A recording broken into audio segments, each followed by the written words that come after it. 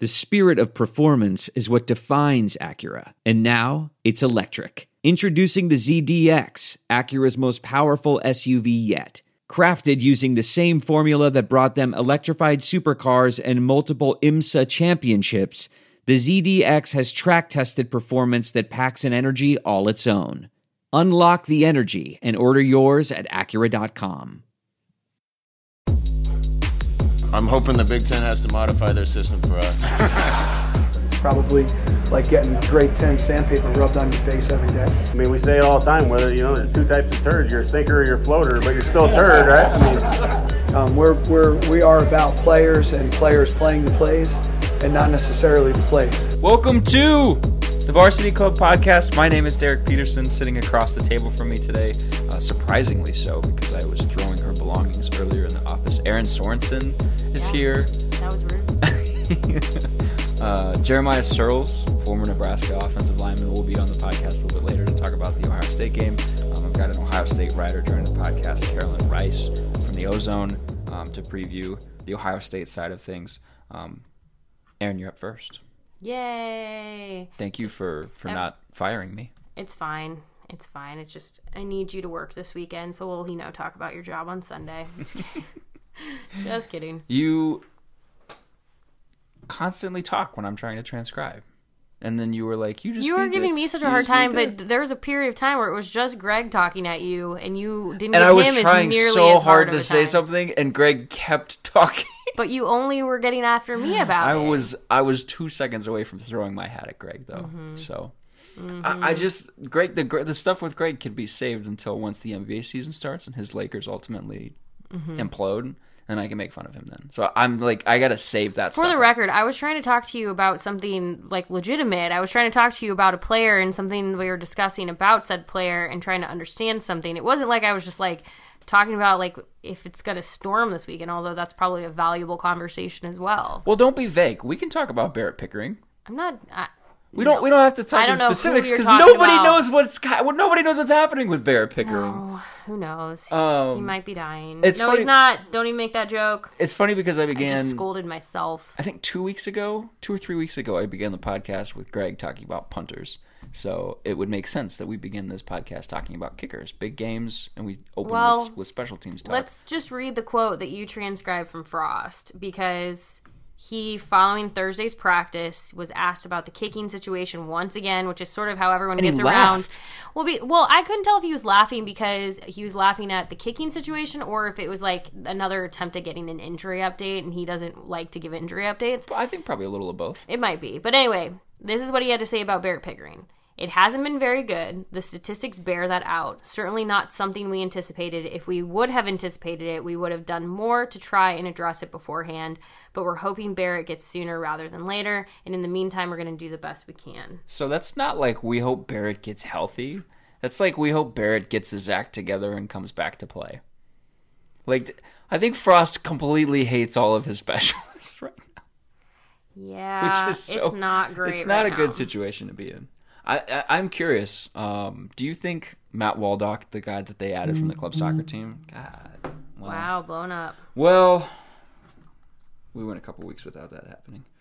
Do you think Matt Waldock, the kid from the club soccer team, makes an appearance this weekend? No. Why? I don't know. I have no reason. I have no idea. Okay, so I want to kind of. I mean, here's the thing. When you say make an appearance, is he going to be on the sideline in a uniform? Probably, because there's no number reason that he can't be. Like, you can have him realistically. Okay, so will he play? Will he step between the lines? No. Okay. The reason I don't think that he will is because, I don't know. Frost is in a really, really interesting situation with the kicking, like the whole kicking situation. He is just in, I don't even know how to describe what is happening with this for Nebraska other than it's incredibly frustrating. But okay, you're 15 to 20 yards out. You can probably trust Lane McCallum to make that kick. You could probably trust Isaac, but probably McCallum more. I'm saying maybe. Like, it just depends. You're starting to get out to like 35 yards out, and like, do you trust any of them to make that kick? I don't think he trusts anybody from 20. No, I think once you hit about 20, 25. Terrible position to be in. So I think he's probably more preparing for a lot of like going for it on a 4th down if you have to, or going for 2 if you don't think the extra point can be made. There is a lot of things that are going through his head that have nothing to do with whether that new walk-on kicker from the club team can actually play. Sure. Because, he's still, here's the thing. Soccer players have some incredible legs as well. They can kick a football. It's kind of like if you can dodge a wrench, you can dodge a ball. They can probably kick a football pretty well, considering they can kick a soccer ball pretty well. It's different. It's different. It's a little bit different. Right, that's what I'm saying. They've got the strength. I'm not very good at it. But I'm saying they've got the strength. Yeah. And this kid had a experience playing high school football. Right. It's just more, though, even with, the high school football is different than collegiate. Even Lane McCallum talked about it. Even Isaac Armstrong said, I kicked when I was in high school as well. I'm familiar with that, but I haven't done it in a while. So it's not exactly like riding a bike. It's not like you just show up and you're like, oh yeah, I can put this right between the goalposts. It's not quite that simple. Well, I want to work backwards. I'm going to do the same thing with Jeremiah in a little bit. I want to work backwards because usually it goes where we talk about keys to the game and this happens and this happens and how do you feel about this? And then we get to the end and it's here's a prediction. I don't have a prediction. Let's do the inverse of that. Do you think this game is close enough, long enough, to where a kicking situation matters? It could be. This is where we differ. Because I've got Nebraska winning. You do, but I could see it being something where I don't have Nebraska winning this game. I don't really have a prediction, which I'm trying so hard to think of what I don't know. Well, what do you feel about this game? Don't put a number to it. Why do you not feel great about this game? No, it's not that I don't feel great. I should probably not phrase it that way. I think how I feel about this game, and I actually said this in a Q&A I did with 11 Warriors, is I think this is something where Nebraska can make it interesting at home, at night. There is a lot of talent on this team. We've all sort of acknowledged that now. This team is far and above a better team than those of the past few years. I don't know if they'll be able to piece it all together in a strong enough way and a perfect enough way to ultimately get the win, but I do think they have the potential to make it interesting. So the fact that I think it could be interesting is, could they be in a situation where they're down by 3 and they need to kick a field goal to tie the game and take it to overtime? Or could they be in a situation where if they had just been able to kick a couple of field goals and not had to go for it on 4th down, would they be winning? That's reasonable to think could be possible. This game could be close enough where they go for it on a 4th down, don't get it, and that 4th down ultimately could have been a field goal if they had their kicker, and then those 3 points or 6 points or however many instances of that could have added up enough to put them in a reasonable position to win. So, in that case, I think it could matter.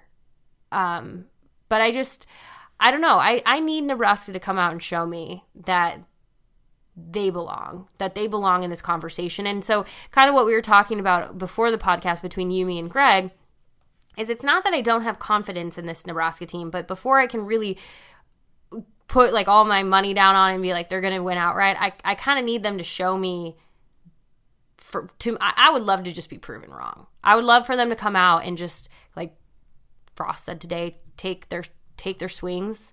And if he comes into the post-game press conference and calls me out by name and is like, hey, you didn't have confidence, then all right, I'll own that. But I don't know. I'm just a little bit unsure of what I'm going to see from Nebraska on Saturday. 2 things. One, I mentioned this off mic earlier.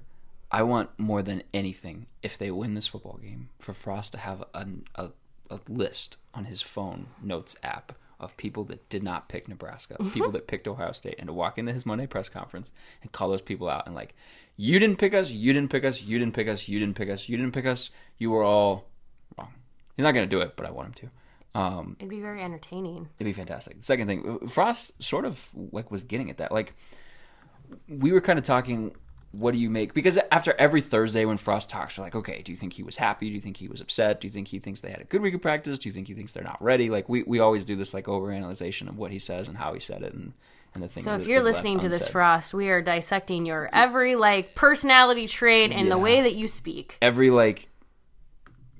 pregnant pause, every eye twitch, it's all getting overanalyzed. Mm-hmm. And he talked about how, Nebraska's come a long way, but there's still a ways to go.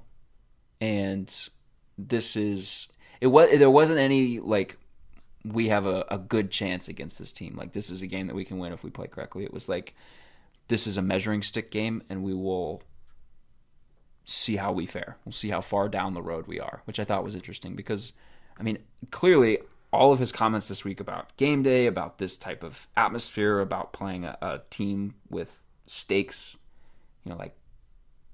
I think this game has big stakes. I don't think this is...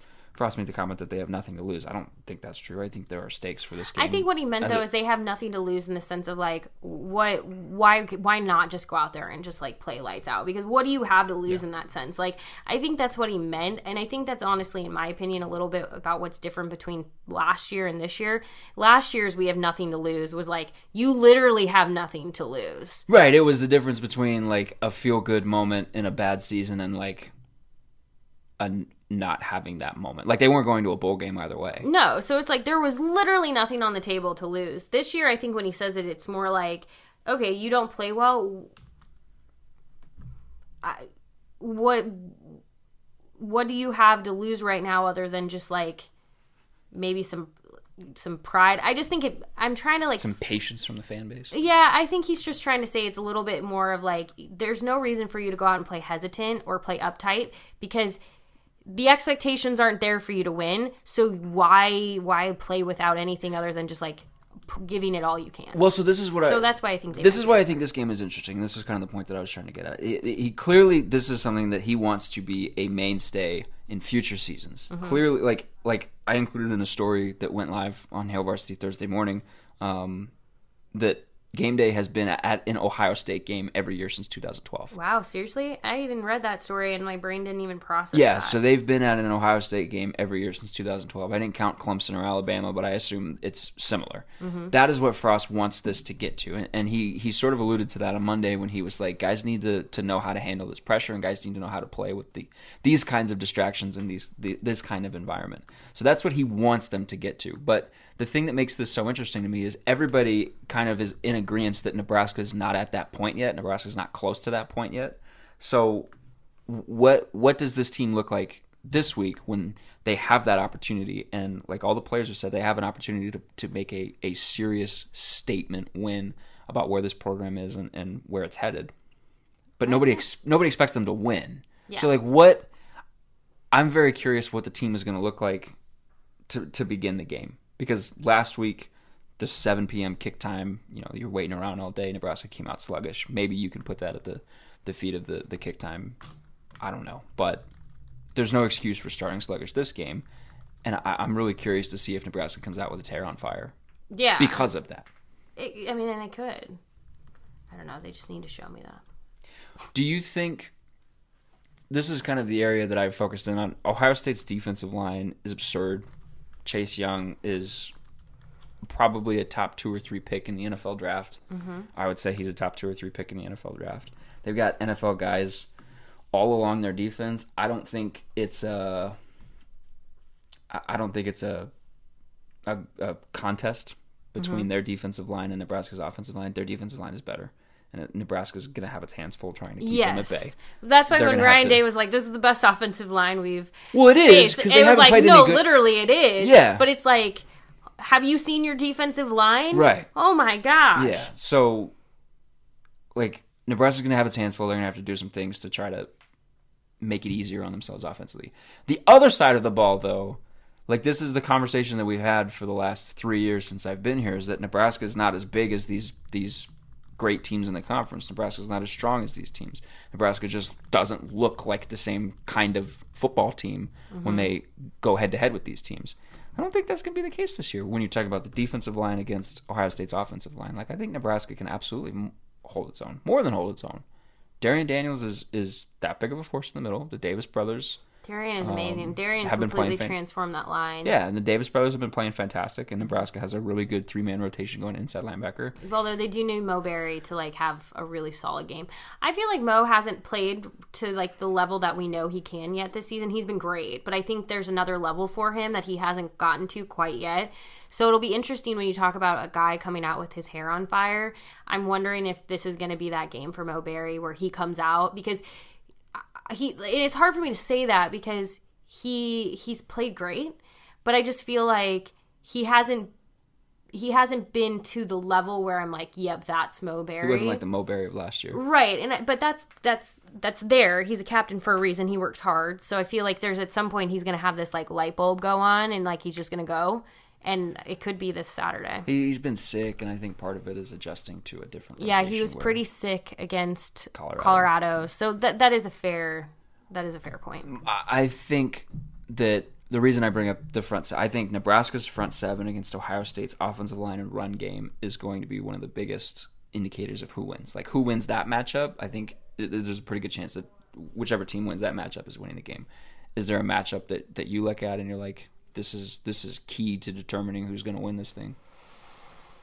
I mean, I think going back to how the offensive line handles Ohio State's defensive line is going to be a huge key to this game, because that offensive line is going to ultimately determine whether Martinez is able to run this. We know that they rely so heavily on tempo. We know that they rely so heavily on like being able to like have certain footwork, have certain movement, so that honestly, if you want to not pinpoint one specific person, because I don't think one person is make or break, but I think a very important person is the type of game Cam Jurgens has. Cam Jurgens has to play like he did against Northern Illinois. He cannot play like he did against Colorado. Well, no, he played all right against Colorado. It was all right. There was a little bit of regression last week. Yeah, it was mostly South Alabama and Illinois where you saw the most trouble with him. And just that's not to say that Adrian can't be great if a snap is bad.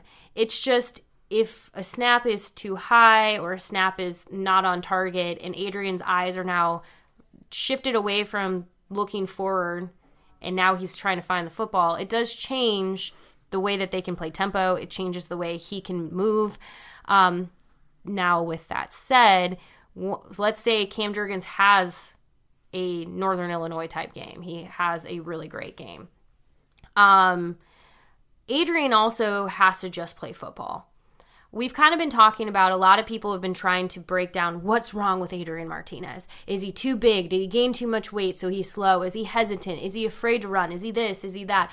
I know I've brought up like he needs to have a little bit more of like a chip on his shoulder. Like there's so many things where people are pulling from all these like why? And honestly, something that really hit me last week at Illinois, and this was sitting next to you and next to Brandon in the press box, and it was right before halftime. It's like, okay, so something is, so you've concluded, and not like you talking like greater you've concluded that something is not completely right with Adrian compared 2018 to 2019. What is it? We're not going to get that answer by asking a coach. Like, they're not going to tell you exactly what they're seeing, because if they tell you that, then every team that they face is going to know exactly what's going on. So what is it? And I have really settled on the fact that I think Adrian is trying to play beyond what he needs to do. He just needs to play his ball. He just needs to play football, and he needs to be smart, because it's like you keep saying he's missing guys that are open. He's missing the most obvious player.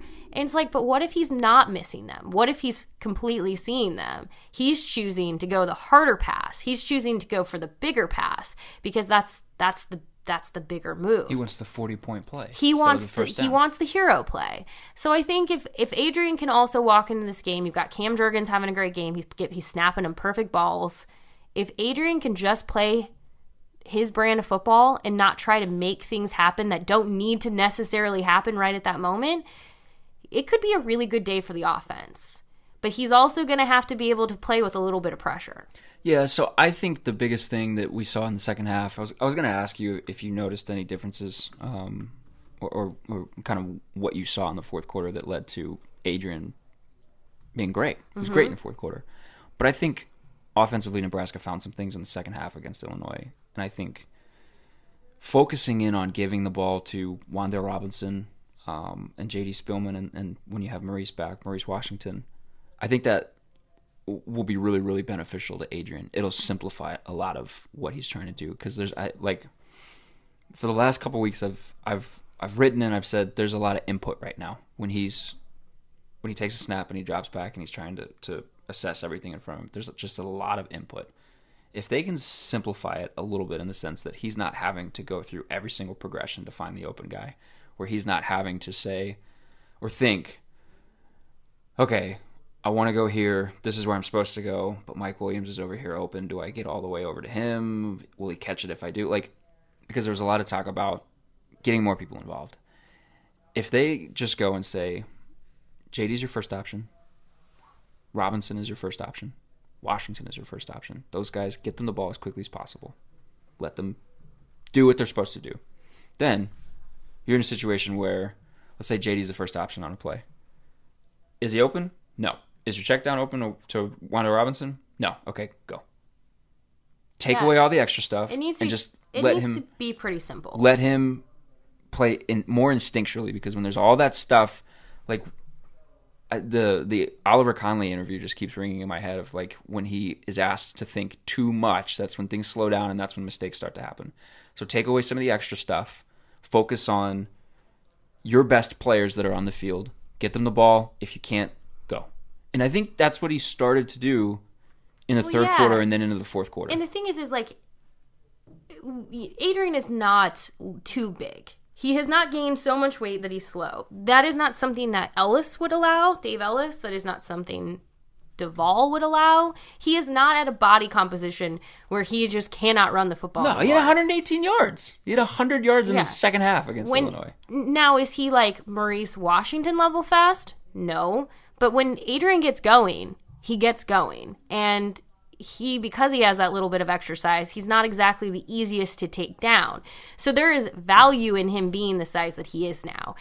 It's just, for me, I think he's hesitated too much to run, mostly because I would agree. He's overthinking it, and by the time he can run, by the time he has made the decision, I should just take off, either the gap he had is now closed, or he isn't going to get as much as he could have if he would have just gone 3 seconds sooner. It has to be fast. They talk about tempo. They talk about speed. This offense has to operate fast. Every second you lose because a decision is having to be made, or too much thinking is having to be made, or a snap is put into the wrong place, or whatever else is going on, that is valuable currency for this team. You don't have that kind of time. That's not how a Scott Frost offense works. You do not have that extra time in the pocket to sit back and think about what can I do here? So I would agree with you. I think simplifying would definitely help him, but it's also him getting comfortable with his options. And that's another thing where I think is what's happening is he's trying to force things he doesn't need to, because he's trying to do the hero play sometimes, where it's like your option was right there, right in front of you. I think there's a little bit of lack of trust in some of the other guys that haven't produced, or somebody that maybe gets a ball thrown to him and lets it go right between his arms. Because there were some drops where it's like, that wasn't on Adrian at all. He put it right on the money in some cases, and the person, it just goes out of their hands. It's like, well, dude, I'm not going to keep throwing you the ball, and you just not even, like, yeah, he had some bad throws that J.D. Spielman somehow caught by an act of God. But, like, he has some really solid throws that go right through the hands of his receivers. Stop making his receivers climb the ladder over the middle. That's something that you can't keep doing. You're going to get your guys killed. The other thing, he and JD had to have had a very stern talk. I'm sure JD had a heart to heart with him. Like, dude, stop it! Please stop. He did it to Wan'Dale too. To try. Yeah. The other thing is, like, defenses are keyed in on him. Like, as much as we thought that Davion Taylor Colorado quote where it's like, Adrian, we feel like if we make him pass, that's what he's weak at. Like, as much as we thought that was crazy, and it was still crazy. The fact that, like, the one thing you thought, like, if you made him pass, I'm like, dude. But that is what every single defense this season is going to do to Adrian Martinez. It's going to be a ton of containment. They're going to have guys that are either spying, or they're going to have edge rushers that are more focused on containing him inside the pocket than they are pressuring him and giving him avenues to escape. A lot of it is make Adrian beat you with his arm, because you saw it against Colorado. some of those throws weren't there. You saw it against South Alabama. Some of the throws he wasn't making. Yeah, some of his throw, but that doesn't mean he's a bad passer. No, I'm not saying he's a bad passer. No, I know. And to be fair, honestly, I should probably not be so hard on that quote because it was a stupid quote. It was a dumb quote, but they did the same thing to Mo Berry's quotes, and that I don't think that probably was his intention. Between a rock and a hard place, teams are going to choose to allow Adrian to throw the ball over allowing him to run on them because he is more dangerous in the read option game on the ground than he is throwing the football. That's just what he's put on tape so far, is that you are, well, you're probably not more likely to turn him over because he's got like 5 fumbles so far to begin the season. But do you think that this defense has any realistic chance of not shutting down Ohio State's offense, but slowing Ohio State's offense down enough to where this is a competitive game? This is a game that Nebraska has a chance to win. Yeah, I do. My question though for the defense is can they keep themselves from getting tired? Can the offense stay on the field long enough to give them a break? Because I think if the defense can rest at times, yeah, I think they can be a force to be reckoned with, and they could really put some pressure on Ohio State's offense. What I just don't want to see happen is them come out and do that for a half and go really, really hard for the first 2 quarters and then come out in the third quarter and start to get tired. And if they get tired, it's not necessarily I remember against Colorado, people were like, oh, Duval obviously didn't train them hard enough. And it's like, well, it's not that. They were just on the field a lot. Now, a Frost defense is always going to be on the field quite a bit. That's just how it is. 80 plays. But they're going to get tired. It's just a matter of can the offense help lessen that exhaustion just a teeny bit? Because if they can play Ohio State pretty tough from start to finish, that defense can make it pretty interesting for Nebraska. The defense just needs to lessen the damage on the Ohio State side. They're going to give up points. It's just a matter of can you lessen the damage of how many? Because if you're putting Nebraska's offense in a situation where they're going to have to overcome 14, 21 points because they keep giving them up. It's not happening against Ohio State. No. You could come back from 14 down. They were down 14 3 times against Illinois. They came but back that was up Illinois. Times. If you're down 14-0 early to Ohio State, it's going to be like 28-3. Mm-hmm. Oh, sorry, not 3, 28-7. Mm-hmm. No field goals. No field goals. No fear of failure. No field goals. That's this weekend's motto. Do you want to talk about anything else? No, I don't want to talk about facilities. You want to talk about? I don't want to. No. Then no, I have nothing else I want to say. Cool. Aaron, you have what is it? What is the phrase Mike used? Exhausted all of his knowledge. I don't know if I've exhausted all of my knowledge, but I've exhausted what I'm able to share today. Okay. Fair enough. But we're going to have a ton of fun with Game Day this weekend. You're going to get to see Gabby Union. You're going to get to see them too, and Dwayne Wade. You're going to get to see... Who's the Bachelor person that's coming Colton here? Underwood. Okay. Fun fact about Colton Underwood, because people were freaking out about this guy. So for you listening to the podcast, you're like, I saw this tweet from this person I don't know. Colton Underwood was the most recent Bachelor of the ABC franchise. He is not coming to be the guest picker. I would put money on that. The reason why is there's a guy named Blake who is also a part of this Bachelor franchise. He was on the last season of The Bachelorette, was on Bachelor in Paradise, whatever. He's actually a giant Nebraska fan. He's from Nebraska. He went to Hastings College, is a graduate of Hastings College.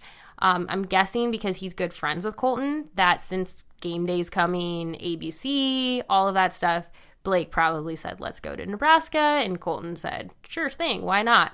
So I'm sure they'll get some airtime, especially in Game Day, but they're not going to be the picker. There's no connection to Nebraska other than Blake being from going to Hastings College. All I know is that when I told Alex about it, she was like, "Oh, I hate that guy." Yeah, he sucks. I saw that he, in his own tweets, uses a hashtag that's just his name, and I feel like that tells me everything I need to know about him. Game Day is here. You took pictures. We took pictures. We'll have a ton of stuff. So if I offer you nothing else, just bookmark HailVarsity.com. Follow us on Twitter, follow us on Instagram, like us on Facebook. You can also follow Dr. Petey. No. But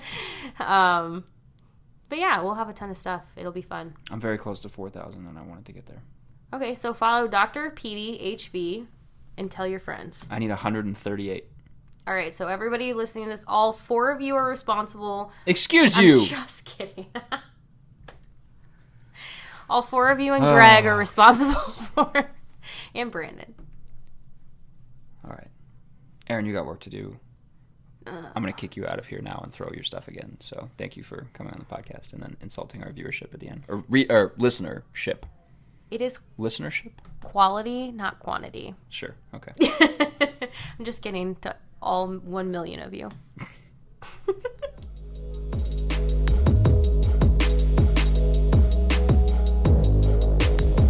All right, joining me this week, I'm very excited to have him sitting across the table from me. It's Jeremiah Searles, who's in our office, live and in person. Jeremiah, man, thanks for coming on the podcast. Hey, absolutely, man. Thanks for having me on. It's good to get down here face-to-face and be back in Lincoln and the whole bit. So I want to... You have a show. You have a new show that's being put on Twitch. Yes.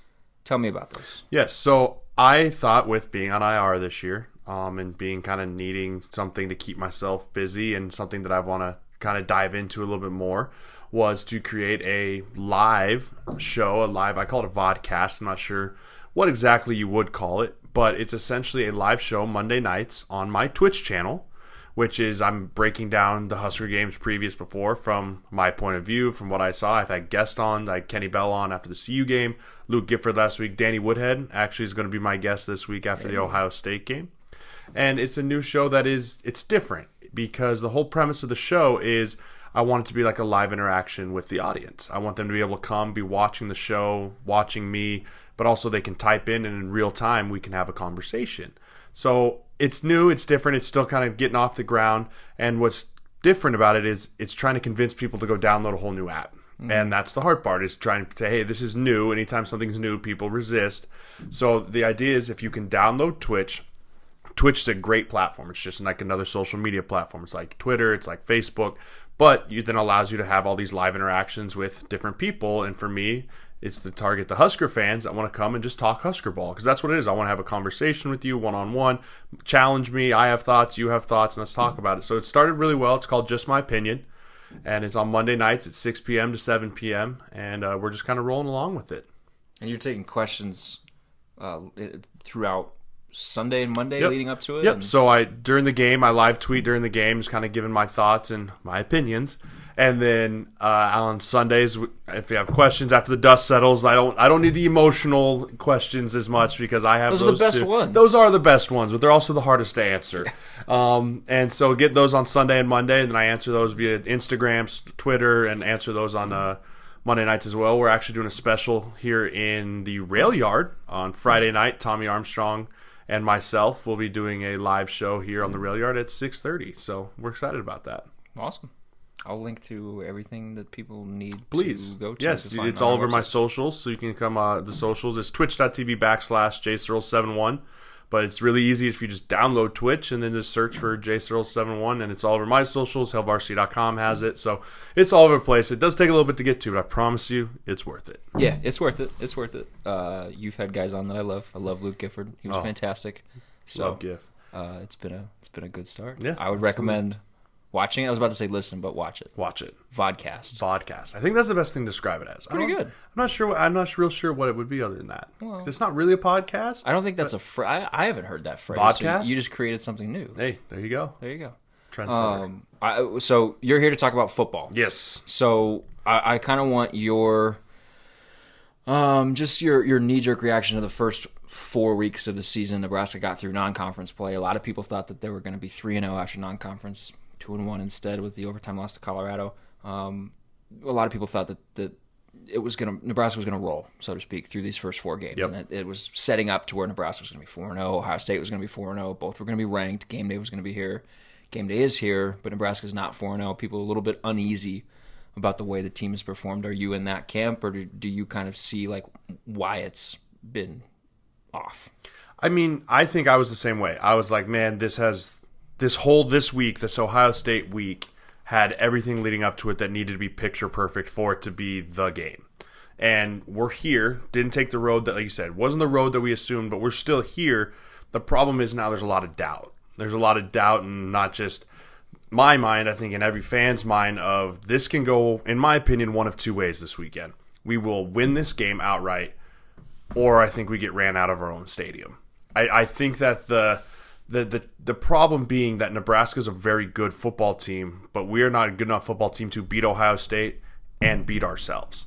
Sometimes we are our biggest problem. As we saw against Illinois, we had one of our best offensive days, probably under the Scott Frost and Adrian Martinez era. It's his dad. It's fine. Right. But the problem is it was overshadowed by the turnovers, because that is the biggest glaring problem for Nebraska's offense right now, is not being able to hold on to the football. And when you play a team like Illinois, you can get away with that because you were the better team. No doubt about it. You play a team that's equally matched or even possibly slightly better than you in the talent category, you cannot afford those kind of mistakes. You can't afford the 4 turnovers, 2 of inside your red zone, and hope to be able to beat a team like Ohio State. So the uneasiness is definitely there for me, but the confidence at the equal time is I feel better going into this year's Ohio State game about where we are as a team than I did last year's Ohio State game. Yeah, there's not a fear. I don't think Right. these guys, like I wrote that on HailVarsity.com, these guys aren't scared of Ohio State anymore. As they shouldn't be. Like you look at, and not to say that everybody on the 2016 and 2017 teams was afraid of Ohio State, because that's not a generalization that I want to make. But for the most part, they did not believe that they could win those games. And the scoreboard shows that. 62-3 doesn't happen unless you don't have a belief going into it that you're going to stand a chance against the team. I think Nebraska believes that they can go toe-to-toe with these guys right now, and it'll be a competitive game. The thing that you mentioned, turnovers. Fumbles has been the big thing. Right. Adrian Martinez leads the country in fumbles. The team is, I think, 4th in fumbles per game.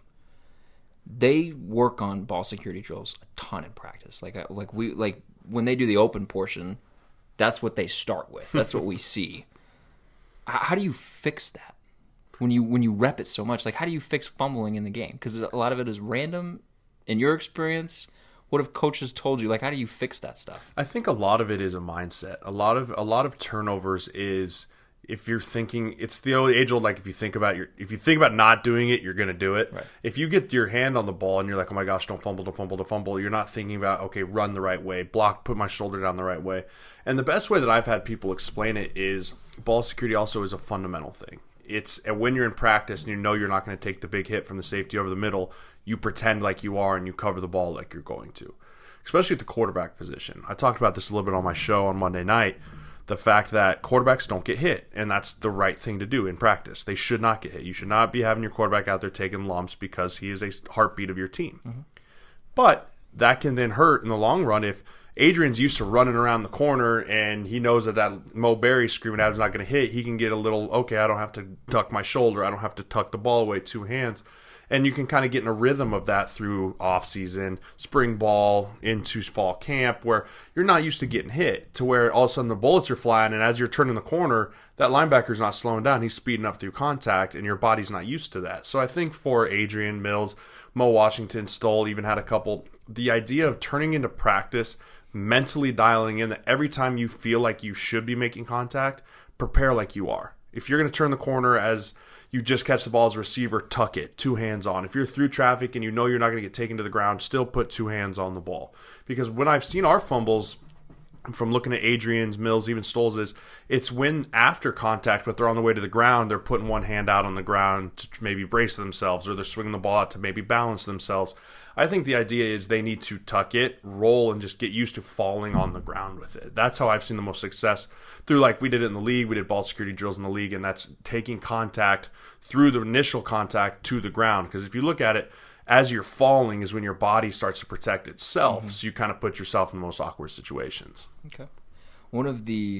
I think this game in particular, the battle in the trenches is going to be massive. Talking about Nebraska's defensive line, I think these dudes can go toe-to-toe with Ohio State's offensive line. It's not what it used to be where Nebraska just wasn't big enough to handle it. Like Nebraska's defensive line with Darian Daniels and the Davis brothers, I think they've got something good going there. The spot that I'm really, really curious to see how it plays out is on the other side. Nebraska's offensive line going against this Ohio State defensive line. Do you have concerns there? Well, let's start with the defensive line. I think that Nebraska's defensive line, you nail it on the head, is big enough to go toe-to-toe with these guys 100%. My thing is we're going to have to be creative with how we rush this passer. Okay. Justin Fields is a problem. Yeah. There's no way around it. The dude is an elite talent. And as a defensive line, your biggest instinct sometimes is we just got to get to him. Well, you got to get to him the right way, because this is the kind of guy that if you try and run by him and you end up in the worst spot ever as a defensive lineman behind the quarterback, this dude can hurt you with your legs.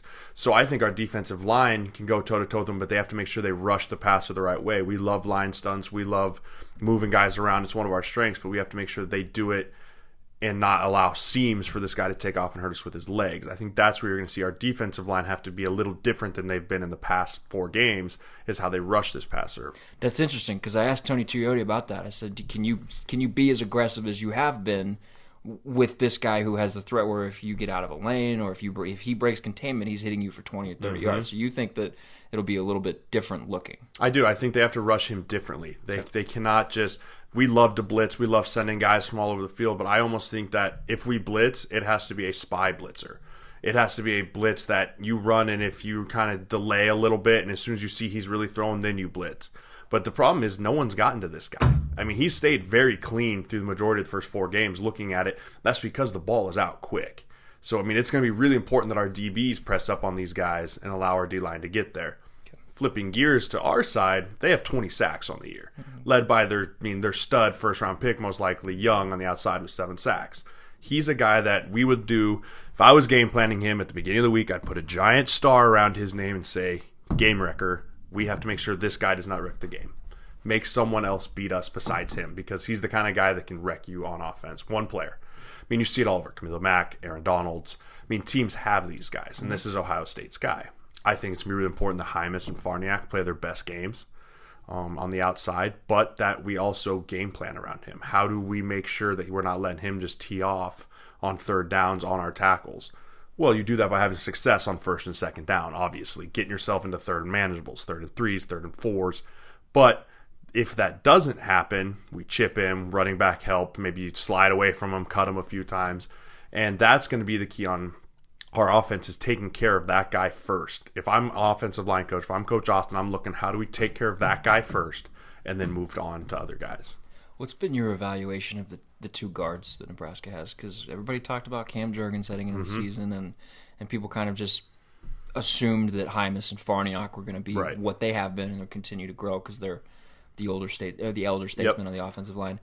Trent Hickson, the walk-on that was put on scholarship and has apparently had the starting job, or seemingly had the starting job since the spring, and then Bo Wilson, who nobody wrote anything about Bo this offseason. What has been your evaluation of those 2 guys through the first 4 games? I think Bo's been very consistent. I think he's been one of our more consistent guys. He's not flashy. He's not the guy that you're going to pull out and see make the athletic move around a linebacker. He's a big, hard-nosed, reminds me a lot of a Matt Slauson.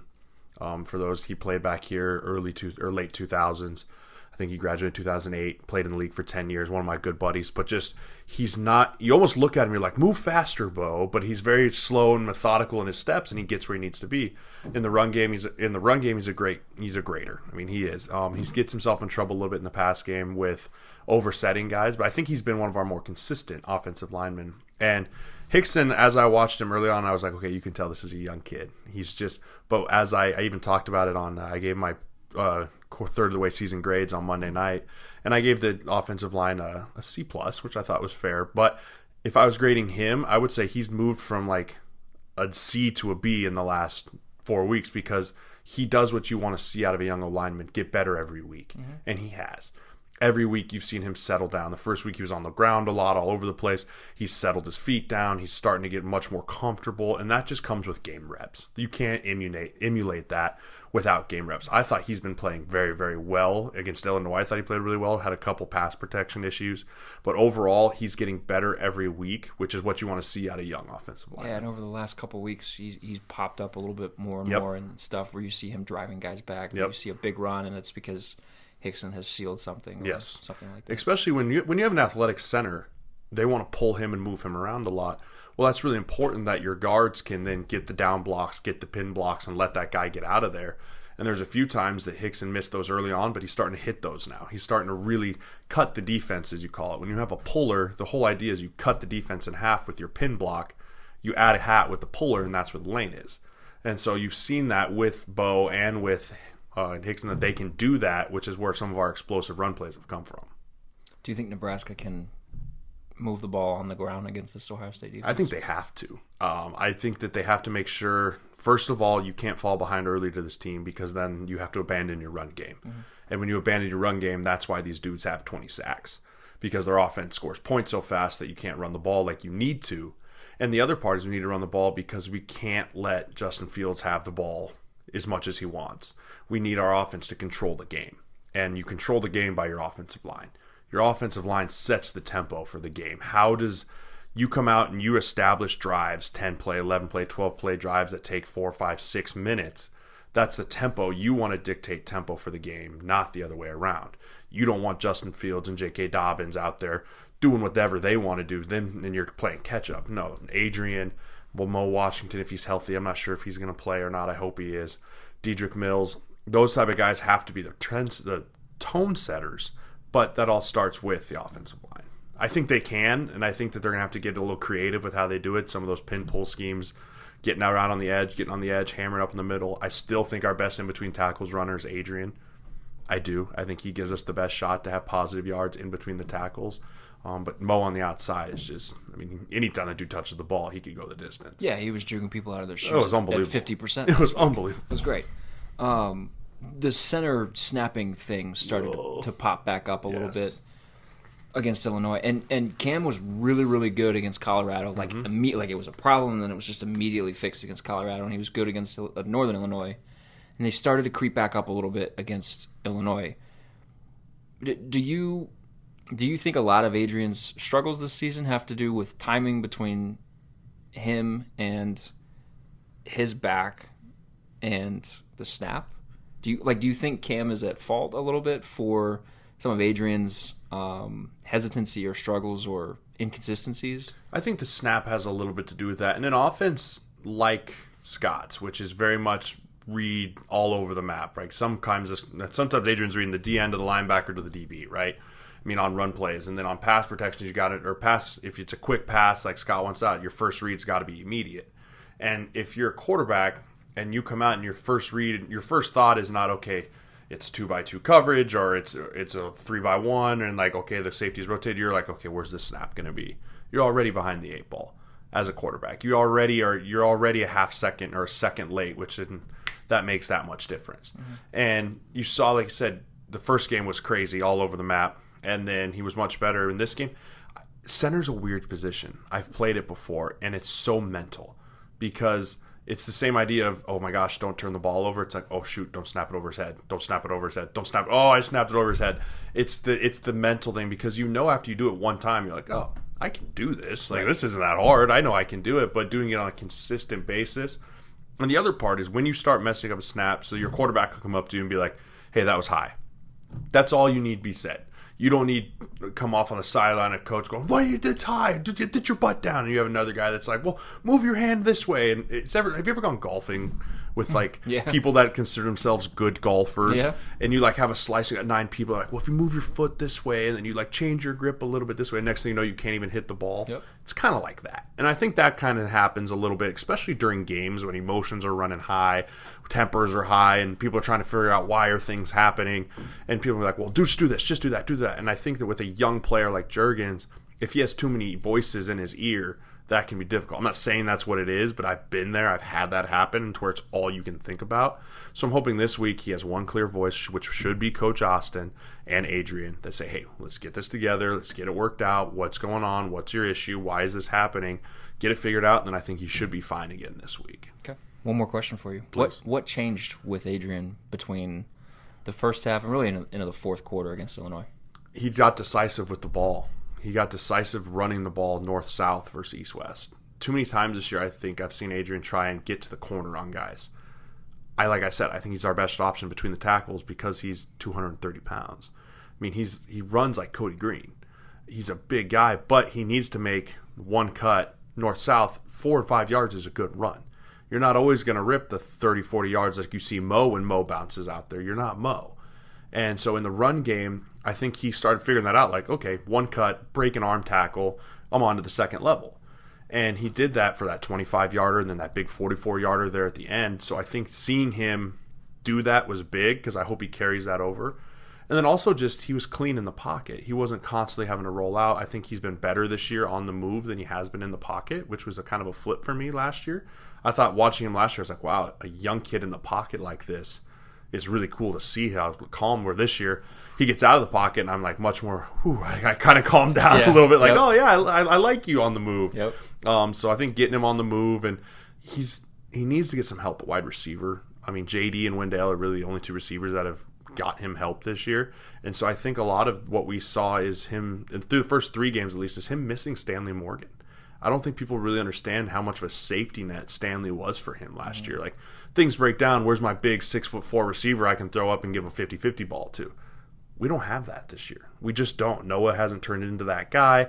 We just don't have Wilkerson, what's his name? Gosh dang it. McQuitty. McQuitty hasn't turned into that guy for us yet. So we're trying to find that bodied receiver for Adrian to go to. I mean, those plays over the middle to JD were huge for confidence-wise for him. So I think that between him being decisive in the run game and then getting out of the pocket and finding JD was really the big difference for that fourth quarter for him. That guy should be Jack Stoll, right? I think so too. Like, that's what I've been saying, but it seems like he's not trusting enough of Stoll to give him the ball. I was doing the grades on Monday night and I put B ? Because I was like, I have a hard time grading these tight ends because I feel like we haven't seen a lot of them. I mean, Jack has 10 passes, a touchdown, but I feel like we need him more involved. And it's weird to me because RPOs are predominantly dominated by tight ends because they have those mismatches of if the linebacker sucks in, tight end over the middle. If the linebacker plays in, tight end on the outside. So I want to see more involved in Jack Stoll because, A, he's a battering ram with the ball in his hand. Mm-hmm. I mean, the dude, he's a big physical guy, and he does create those mismatch problems. So I want to see him have a big game. I think if we can have him have a big game, that thing gives Adrian 3 legitimate, trustworthy targets that he has trust in between Wendell, JD, and Stoll, especially if Wendell has to maybe move a little bit more into the running back role to help ease some of the running back woes that we got. Then it really, if it comes down to those two, like, you got to make sure there's another option besides J.D. Spielman. Yeah, so I kind of made the comment to a couple of people this week that Nebraska needs to simplify what he's seeing, because it just looks like there's a lot of input when he's dropping back and trying to diagnose what's going on in front of him. So if you just have it to where he's got J.D. as his first option, or he's got Wandale in the flat, or Maurice Washington, like, those 3 guys need to get the ball, and if those 3 guys can't get the ball, he needs to go. Yes. As opposed to trying to get Mike Williams or Conavai Noah or Austin Allen or any of the other wide receivers that they want to throw into the game, try to get them the ball. Do you agree? Like, does it look to you like he just needs a little bit of a simplification so that he can be a little bit more decisive? I think, yes. People were sending in tweets last week going, why does he look timid? Like, why does Adrian look so much more timid this year? And I was like, I don't think it's timid. I think he's trying to do too much. And I think you nailed it on the head. He needs to, in his own mind, realize, okay, I need to be who I know I am. And I am a first, second read guy, and I need to go. That's what Justin Fields does. Justin Fields is one of the best quarterbacks because he goes to his first read, his second read. Granted, he's got some absolute monsters on the outside there, and Victor, and I can't pronounce that one guy's name, the Odobiji or whatever his name is, the receiver. I'm not going to try to pronounce it. I'm not going to help you out. It's wild, but he's really good. And so he's got guys he can just throw out there. But I mean, for us in a struggling wide receiver room, we need to make sure that it's like exactly like you said, go one to the next. If he's not there, put your foot down, get 4 or 5. That's a plus play. Yeah. But what you can't do is stay back there, run right, run left, try and escape out the back into the pocket and sack for -9. That is where Nebraska will kill themselves this week against a good defense if we don't stay on schedule ahead of the chains. You mentioned earlier that you think this is either going to be a Nebraska win outright or it'll be an Ohio State big win. Do you want to put a number to it? I want to say Nebraska wins 42-31. I think that is a safe number. I think that we need a couple turnovers from Ohio State. Our black shirts got to take the ball away, and we have to capitalize touchdowns off those turnovers because we don't have a kicker. So we can't turn those into 3. Those have to turn into 7. And if we do that, I think we can hang 40 points on these guys. I really think we can. Offensively, if we take care of the ball, we can score on anybody. I'm not worried about that. But the problem will become if you can flip that score and subtract 20 points if we turn the ball over 3 times. It could easily be Ohio State 42, 49, Nebraska in the 20s if we give them the ball 2 or 3 times because they're a good enough team to make you pay for it. and then not let you earn it back on offense. Like Illinois would let us go earn the points back. Ohio State's not going to make that mistake. Yeah. All right, bud. Everybody follow Jeremiah on Twitter. Tune in Monday at 6 p.m. Yes. On Twitch. Yes. Watch the show. Absolutely. Appreciate you having me on. Thanks for coming. Absolutely.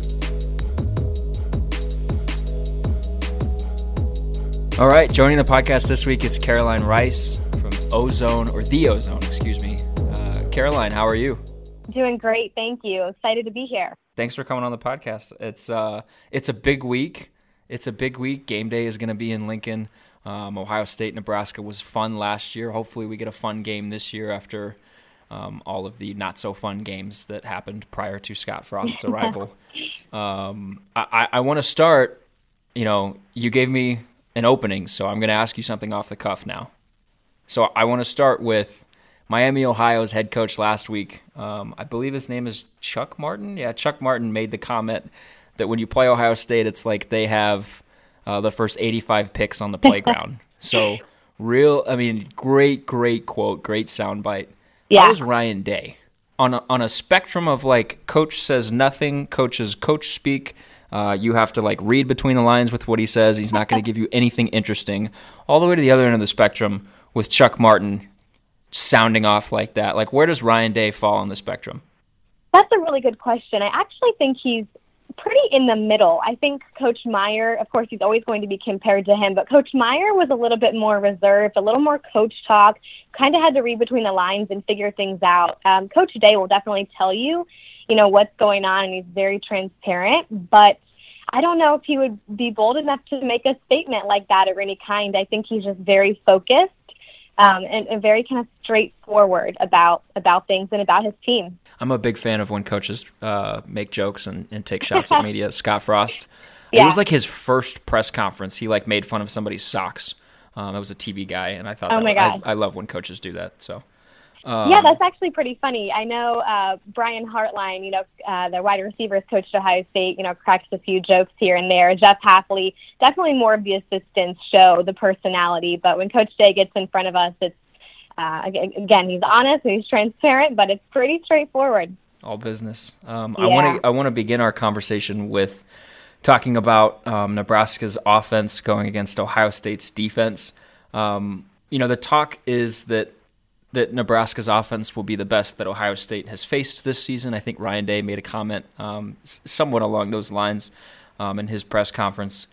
But Ohio State hasn't really played anyone with a threatening offense so far. So I guess my question to you is, when you talk to the coaches, when you've talked to the players, has your sense been that these guys are actually afraid of Nebraska's skill position guys, or is this one of those situations where Ohio State feels like, hey, if we take care of business, if we do what we have to do on our end and we execute properly, this should be a win for us?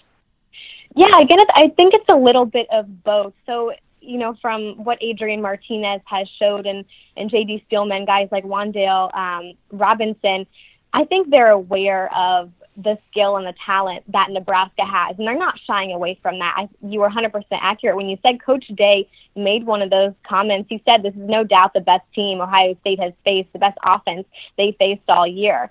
And but again, I also think Ohio State's defense is the best that Nebraska has faced all year. So it kind of goes both ways when you look at the success of Adrian Martinez, but also the success of this defense. It's a true test for both sides. But I do think that it just feels different around the Woody Hayes Athletic Center this week, considering, what happened at Iowa 2 years ago, Purdue last year. I don't think they're taking this one lightly. I think they, treat it like it's, this is a business trip, it's any other game, but there's definitely a different feel and more of an awareness about how big this game is for both of these teams, really. I was wondering if that kind of cloud was hanging over Ohio State a little bit this week with what happened at Purdue and what happened at Iowa. That's interesting. Yeah, Coach Day actually mentioned that they talk about it all the time. Some coaches would say, "Oh, we shy away from that, we move on. It's just a loss. It's in the past." But they talk about that all the time: preseason, summer, workouts, practice. Anytime that will be brought up. Okay. If somebody gave you $1 million to block Chase Young, do you think you would do it? Are you kidding? For $1 million, yeah, things change when money's thrown that way. But I'd be a little scared. That's for sure. I feel like there would be bones broken if I tried to block Chase Young. Oh, he's obviously 100%. a guy that everybody is keyed in on. He's not going to catch anybody by surprise. But just reading up on Ohio State, the rest of the defensive line, it seems like there's been guys moving in and out of the lineup. Same thing at safety. It seems like an injury. I saw that a guy was entered his name into the transfer portal. Can you just, I guess, give it any kind of update on what the safety situation looks like and what Ohio State's defensive line situation looks like outside of Chase Young?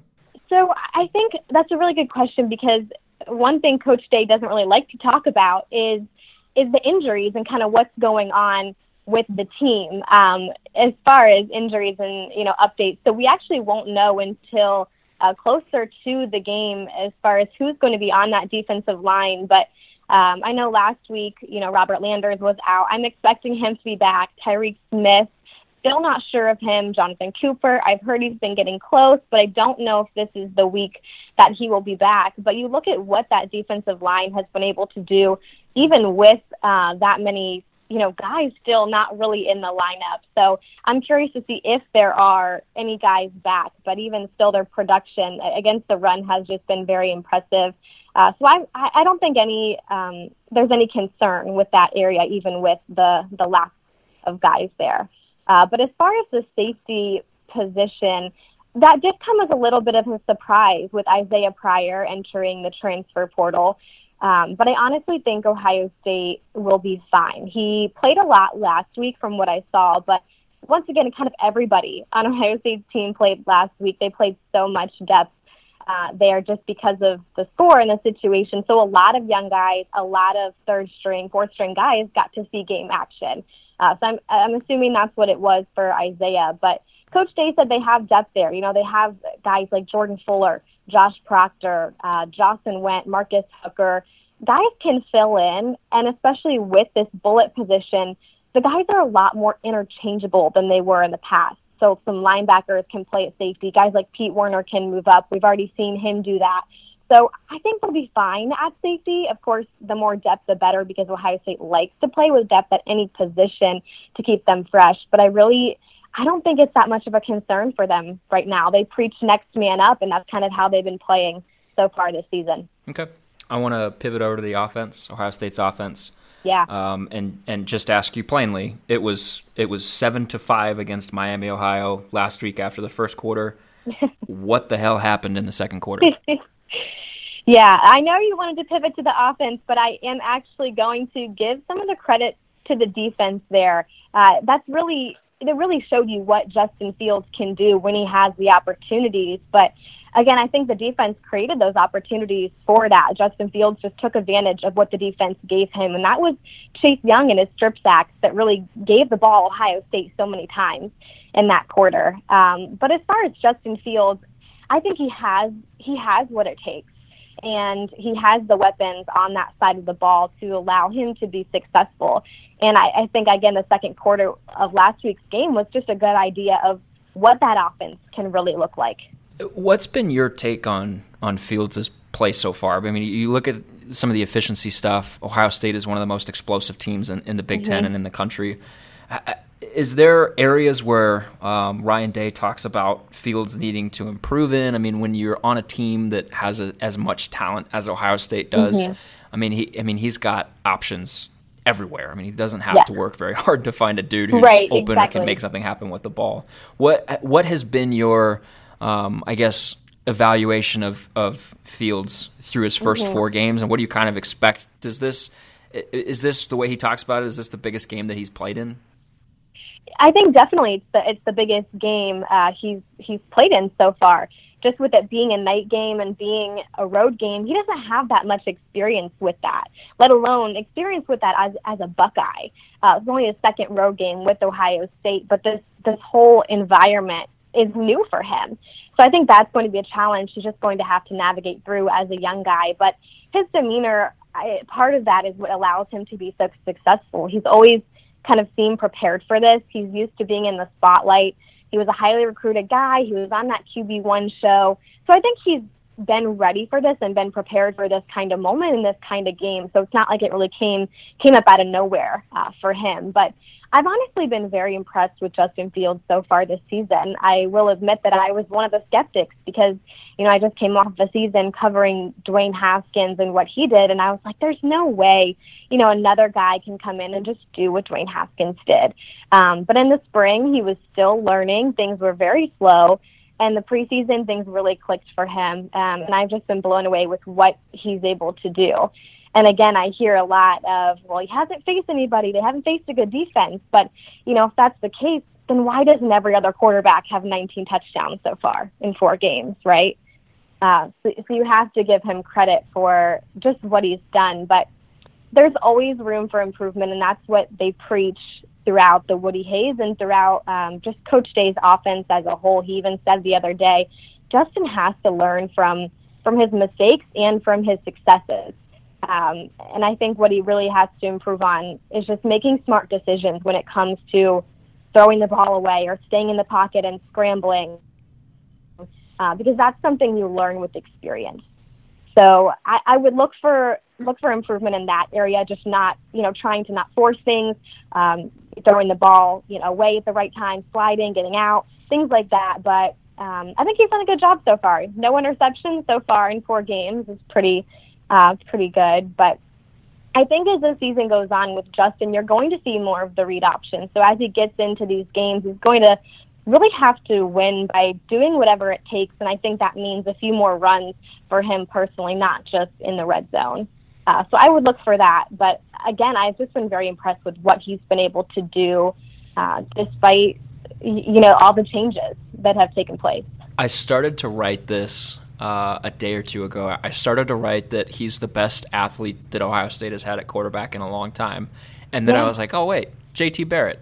Well, and I kind of stopped myself and had a little internal debate. Who's the better athlete between him and Barrett? I'm going to put you on the spot a little bit. I would have to go with Justin Fields. I think because he's a pass-first quarterback that's able to make plays with his feet and that's able to run when that's needed. I think when you have the weapons on offense like Ohio State has, you want more of a pass-first quarterback because that's how he can make plays. But then he also has the ability that Dwayne Haskins didn't to really run and be mobile. That's fair enough. Florida Atlantic was 45-21. Ohio State won that game by 24 points. Cincinnati the next week was a 42-0 shutout. Indiana was 51-10. Obviously, we've talked about what happened against Miami, Ohio last week. Right. There's a notion out there that because Ohio State with this team this year hasn't faced a ton of adversity late in games, hasn't been in pressure situations late in games, that Nebraska has an advantage there if the game gets tight in the fourth quarter because Nebraska's been in 2 close games already to begin the season. Do you think there's anything to that notion, or do you think that that's just, Ohio State just hasn't been in it, but, we'll see. It comes down to coaching a lot of times in those situations, and you'll see Ohio State's mettle when they face that situation. I think that's definitely an important part of this game. As I, mentioned before, there are a few concerns I have just about the logistics of this game with Ohio State, with it being a night game, being on the road. And again, they also haven't played a full game. Ohio State starters have not played 4 quarters in any of their games. They really haven't played a full 60 minutes. So you can look at the good things that come out of that, which, are one, you're preventing injuries and saving their bodies. Especially a guy like Justin Fields, so critical to have him take care of his body. But also that means, you're killing it. When you can pull the starters that early, it's a good win. So you don't need that effort. And then 3, you're gaining depth by getting a lot of young guys in there and getting game experience. But the bad thing is that when you look at this game for Ohio State, Nebraska does have that experience, and they've competed in overtime, late in games. They know what it's like. Ohio State doesn't. So we don't know how they're going to respond or handle that. And like you said, a lot of that is coaching. But Coach Day also hasn't had to experience a lot of that either. So I definitely think that's an important part of this game when you look at how prepared are these guys for what they're about to face. Who are a handful of guys that might impact this game for Ohio State that Husker fans might not know about heading in that they should know about? Yeah, well, I think everybody knows Chase Young, Justin Fields, J.K. Dobbins, and even Chris Olave is becoming one of those guys that everybody knows. But I'm actually going to go with Drew Chrisman, Ohio State punter. Ohio State places so much emphasis on special teams, and I think they've really done an outstanding job on special teams so far, and he leads the way for them. I know Ohio State has won games on special teams before. I think Michigan State last year was that game, but controlling special teams is critical for Ohio State, and although you may not see that as much or notice it, I think Drew Chrisman and what he's able to do on Saturday will really impact this game. I'm so happy we got punter talk. I love it. I feel like people don't focus on it enough. But again, I just go back to Ohio State has won games on special teams, and that's those, the punter, the gunner position. Look at what Terry McLaurin did for that gunner position in Ohio State. I mean, he made that position, he made that what it is, really. Guys want that position on special teams, and they want to make an impact there. So, again, I think just pointing out the punter in special teams is critical, and that's really in Ohio State's plan to win. If you talk to the coaches, what do? Stop the run, create turnovers, take care of the ball, and control special teams. So it's really critical. But on defense, I'll have to go. Defense is really hard for me because I think in every game we've seen a different guy really stepping up and being that guy on that side of the ball. But I'm going to have to go with Brendan White. I think look out for that bullet position flying around the field. He's just capable of making plays. And I think when they're facing a quarterback like Adrian Martinez, so mobile and has skill players, the bullets are going to be flying to the ball a lot. On offense, I would have to say Garrett Wilson. He's just a natural athlete, and when Ohio State needs a guy to make a play or a catch, he's able to do that, and he's been able to do that well so far. The receiver unit, is led by guys like KJ Hill, Austin Mack, Ben Victor, the seniors, but Wilson's a young guy to definitely look out for. What's your prediction for the game? One last question before you get out of here. What's your score? 38-21 Ohio State. Okay. Yeah, I think this will be a fourth quarter game and we'll be back and forth. But I think the Buckeyes will pull away, and I think defensively they will figure things out later on in the game. All right. I've seen a lot of scores in that range where it's like a 17-point game, high 30s to low 20s, Ohio State winning in the fourth quarter. I've seen a lot of that. That's the trendy. There's been a lot of money put on Ohio State with the 2-touchdown line being what it is. Yeah, that's just my gut feeling. I always go with gut feelings and numbers, and, we'll see. Really, this is, I think, an exciting game for both of these teams because there are so many unknowns as to, what this matchup will look like. But it'll be a good one, that's for sure. Yeah, I'm very excited. I'm very excited for the atmosphere. I'm excited to see Herb Street and Lee Corso for game day. I guess I will save my prediction for whoever Corso picks, and I will pick the opposite of whatever he says. Caroline, I'm sure you've got work to do. You're accepting an award this weekend, so congrats on that. Thank you. If on the off chance Nebraska plays Ohio State again later in the season, we will have you back on. Absolutely. Thank you so much. Yeah, I will. For anybody that wants to follow Caroline, I will link to her Twitter account on our site. I will link to their website on our site so you can get some Ohio State coverage. And like Aaron said in the open, read Varsity.com all throughout the weekend. We will have coverage on football. We'll have coverage on basketball. It's the opening night, Friday night, Fred Hoiberg's first official. It's not official. It's a practice. But Fred Hoiberg will be on the court inside PBA, and we'll get our first look at what the Huskers look like in a semi-live action. Volleyball is also on the road this weekend. Jacob Badilla will have coverage on that. So follow Hail Varsity on all the social channels.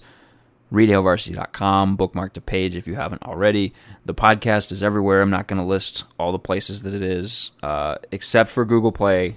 That's coming. So subscribe or follow wherever you listen to podcasts. So we'll be back next week. Thank you to Jeremiah for coming on. Thank you to Caroline for coming on. Thank you to Erin for coming on, even though I threw her stuff. Keep listening, keep reading, and we'll talk to you guys next week.